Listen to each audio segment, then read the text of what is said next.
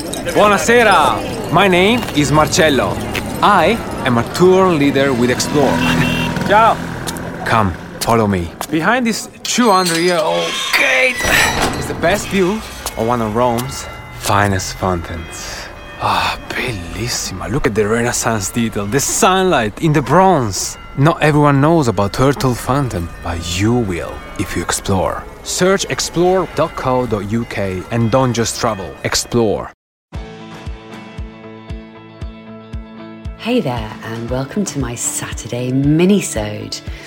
I know that weekends can often be quite difficult when you're single and you don't have kids, so I wanted to do a very short episode every Saturday morning, just so that you can listen to someone first thing on a Saturday who totally gets it, who totally has your back, and who knows that weekends can still be awesome, even more so, when you're on your own.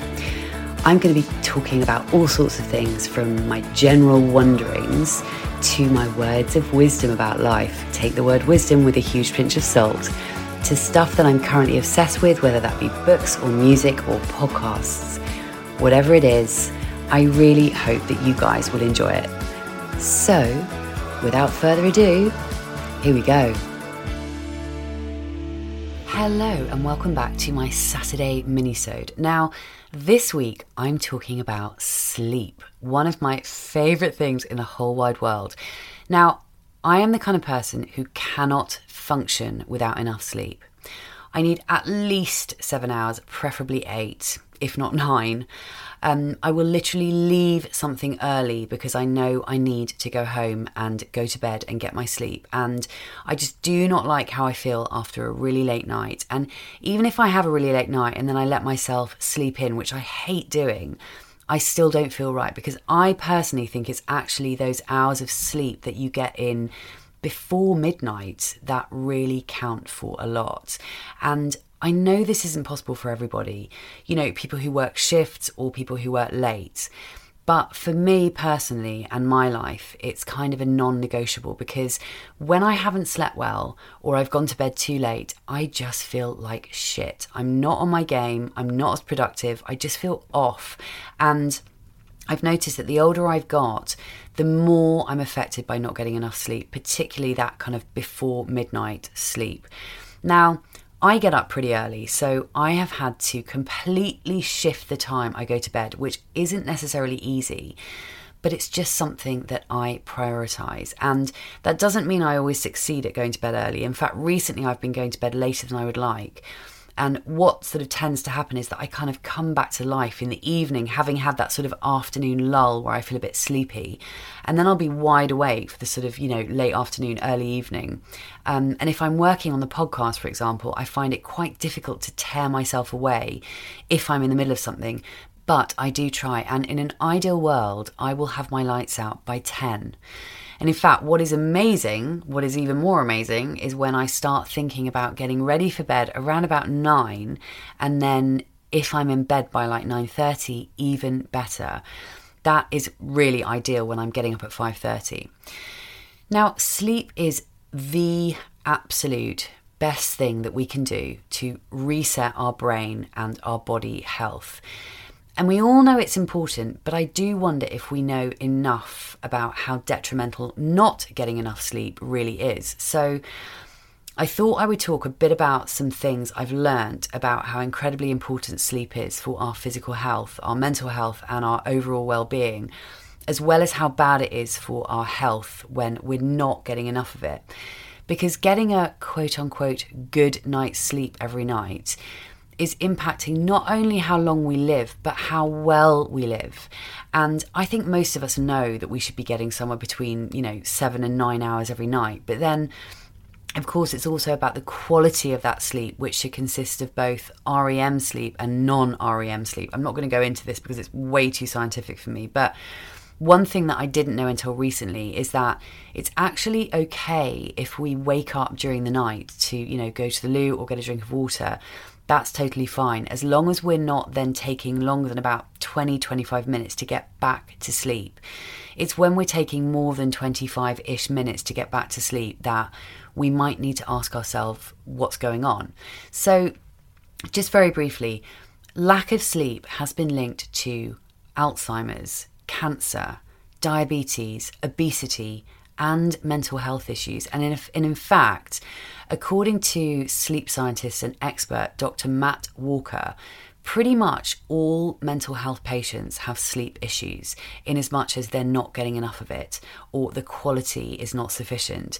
And that is pretty freaky, if you ask me. And another thing that scared the absolute shit out of me is that adults aged 45 years or older, I'm 47, adults 45 and over who sleep less than 6 hours a night are 200% more likely to have a heart attack or a stroke in their lifetime, compared with those who are sleeping 7 or 8 hours a night. So the general message is that the shorter your sleep, the shorter your life.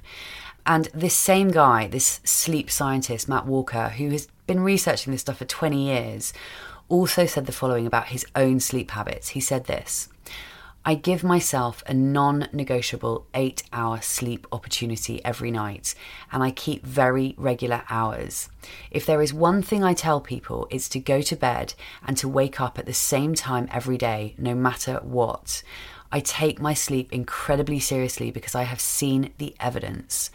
Once you know that after just one night of only 4 or 5 hours sleep, your natural killer cells, the ones that attack the cancer cells that appear in your body every day, drop by 70%. Or that a lack of sleep is linked to cancer of the bowel, prostate and breast, or even just that the World Health Organization has classed any form of nighttime shift work as a probable carcinogen, how could you do anything else? And this is a quote from a guy who, as I say, has been studying sleep for 20 years. So we need to start taking our sleep seriously and getting good at our daily sleep habits. And like he says there, the main thing he advises people to do actually is to go to bed and get up at the same time every single day. Okay, so I'm going to talk about some things that I've learned from various podcasts about sleep, both things we should avoid and things we can do to promote better sleep. The first thing is that we want to try and get at least 30 to 40 minutes of some kind of exposure to natural daylight as early in the day as possible. And then we also want to aim for a decrease in light towards the end of the day, which is why you'll have heard many people talking about, not looking at screens or not taking your phone to bed for at least an hour before you go to bed if you can avoid screens for that hour before bedtime. And I know this one is extremely difficult for a lot of people, myself included. But anyway, when it comes to getting natural daylight exposure, that can even mean sitting by a window while you're working if you can't actually get outside for a walk during the daylight hours, which obviously gets harder as we, go into this time of year, certainly in the UK. And it could also look like working out in a gym and jumping on a running machine that is facing a window. That is another way of getting light exposure. And speaking of the gym and natural light, both exercise and daylight are brilliant for resetting our circadian rhythm every day, which subsequently helps us to sleep better. So yeah, morning daylight is a really, really good thing to get if you possibly can. Okay, moving now on to two things that deeply, deeply depress me. I bet you can guess what they are. Caffeine and alcohol. Yeah. Well, let's talk about caffeine first. I think most of us know that we should really avoid drinking caffeine later in the day, but apparently we should count back 10 hours from when we're going to go to bed and stop drinking it at whatever time that is. So if you go to bed at 10 p.m, you should stop drinking caffeine at midday. Don't ask me about the science, but this is something to do with the fact that caffeine and its effects actually remain in our systems for several hours after we've had that drink, which is why we need to leave so many hours between caffeine and bedtime if we want to sleep properly. So I guess the moral of the story is to try and limit caffeine as much as you can to the morning more often than not. And of course, we're not going to do that all the time, but we'll be better off doing it more often than not. And as I say, this one really pains me personally because I'm a coffee lover and I will happily meet someone for an afternoon coffee at 4 o'clock and not think anything of it. But I'm actually trying to stop drinking caffeine, by about sort of 11:30 in the morning. Because ultimately, even if you can actually get to sleep when you've been drinking caffeine late in the day, the depth and quality of your sleep will not be as good. So it's really worth bearing that in mind. And as I say, I'm totally talking to myself here because I drink a lot of coffee. So this leads me into alcohol, which frankly makes me want to cry because I'm as bad with alcohol as I am with caffeine. I'm not proud of this, but I basically drink every night. Not a lot every night, but I will always, pretty much always, have at least a glass of wine in the evening, if not a couple of glasses of wine. But the thing is that even though it feels as though a couple of glasses of wine will help us fall asleep, what's actually happening is that it essentially just sort of sedates us and kind of makes us go unconscious rather than us actually properly falling asleep. Because passing out from too much booze does not constitute falling asleep in the strict sense, and it certainly doesn't result in the sort of essential restorative things that happen to us when we fall asleep minus alcohol. Basically, alcohol disrupts our sleep. It breaks it up, so we'll be waking up on and off throughout the night, whether we're actually aware of waking up or not. And of course, when you've had a bit to drink, you may well wake up several times but just not remember or just not be aware. So our sleep ends up being really fragmented when we've had alcohol and we don't feel as rested. And the other thing about alcohol is that it blocks our REM sleep, which is really, really important for things like memory and for our emotional and mental health. So this is obviously a really big deal. So much as I hate to say this, I'm going to have to take a long, hard look at my alcohol habits and try and change them. Anywho, moving on. So I'm going to talk briefly about naps. Are naps actually good for us? Afternoon naps are, not going to lie, something I've started to do in the last couple of years, but I hasten to add that I don't do it very often. So much so that I actually can't remember the last time I had an afternoon nap. But there have been times where I'll get home from the coffee shop sort of, mid-afternoon, which for me is the danger zone for feeling sleepy. And instead of going straight out for a walk, because I know that will wake me up, I make the huge mistake of sitting down on the sofa for 5 minutes and subsequently falling asleep. And that has happened a few times.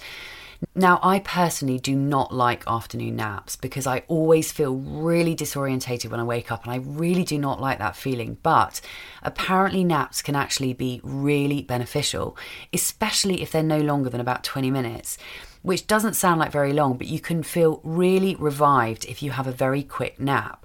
Whereas if you nap for longer, then you enter that sort of 90-minute deep sleep cycle, which can then cause you to feel really groggy and a bit shit when you wake up.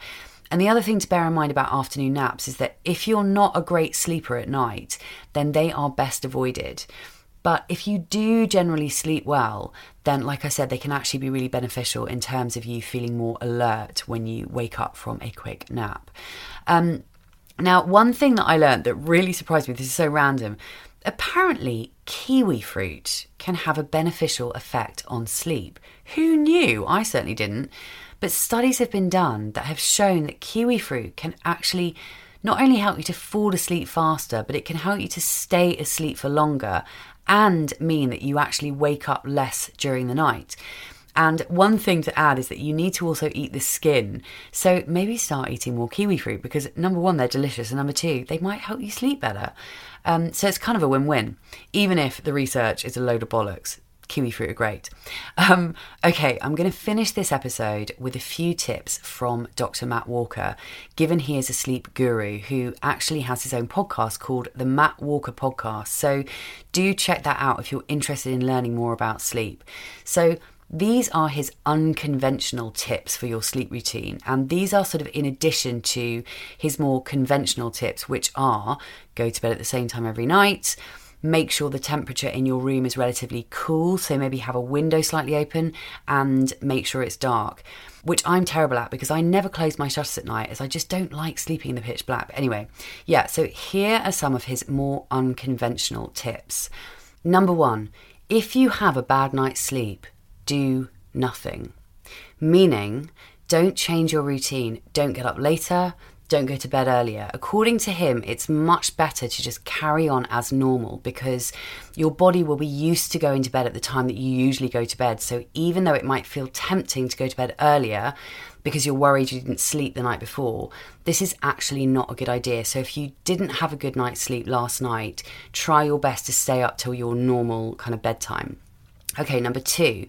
Have a wind down routine. Sleep is like a process, and so it takes time to get to the point where we're actually ready to sleep. So have a routine whereby you might have a bath or get into bed and read your book, or perhaps do a bit of journaling, or you could do like a short meditation or a breathwork session.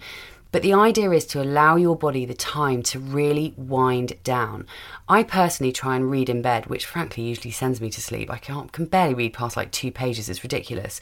And we all know the one thing that we're not supposed to do, and that's be on any screens before bedtime. And I find this really, really difficult because I'll often be working on my laptop, late into the evening up until the point I go to bed. And sometimes I'll allow myself to watch something on Netflix on my phone when I'm lying in bed, but I try not to do that very often, and I tend to do it as a bit of a treat. But the idea is to not do that, not touch your screen, and find something else that works for you as a wind down routine and stick to it. Okay, number 3. The third thing is to not count sheep, but instead take yourself on like a mental walk. Like visualize that you're on a beach, or you're somewhere that you love, or in a forest or on a mountain. And my own version of this is that when I lie in bed at night, I'll either think about what I'm grateful for, or I'll think about my future life, the things I'm heading towards. But essentially, I think the idea is to visualize anything that makes you feel good. So you're not going over and over something bad that happened during the day, which I think a lot of us have a tendency to do.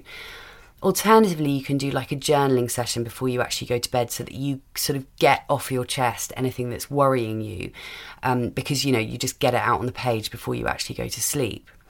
And the fourth unconventional tip is to remove all clock faces, including your phone. Because when we wake up in the middle of the night and we can see that it's 3:05, then that's just going to stress us out. So remove all clock faces, including your phone. Okay, so there we are. I hope this episode hasn't freaked you out too much, but has instead made you more aware of how incredibly important sleep is, and how to hopefully get more better quality sleep.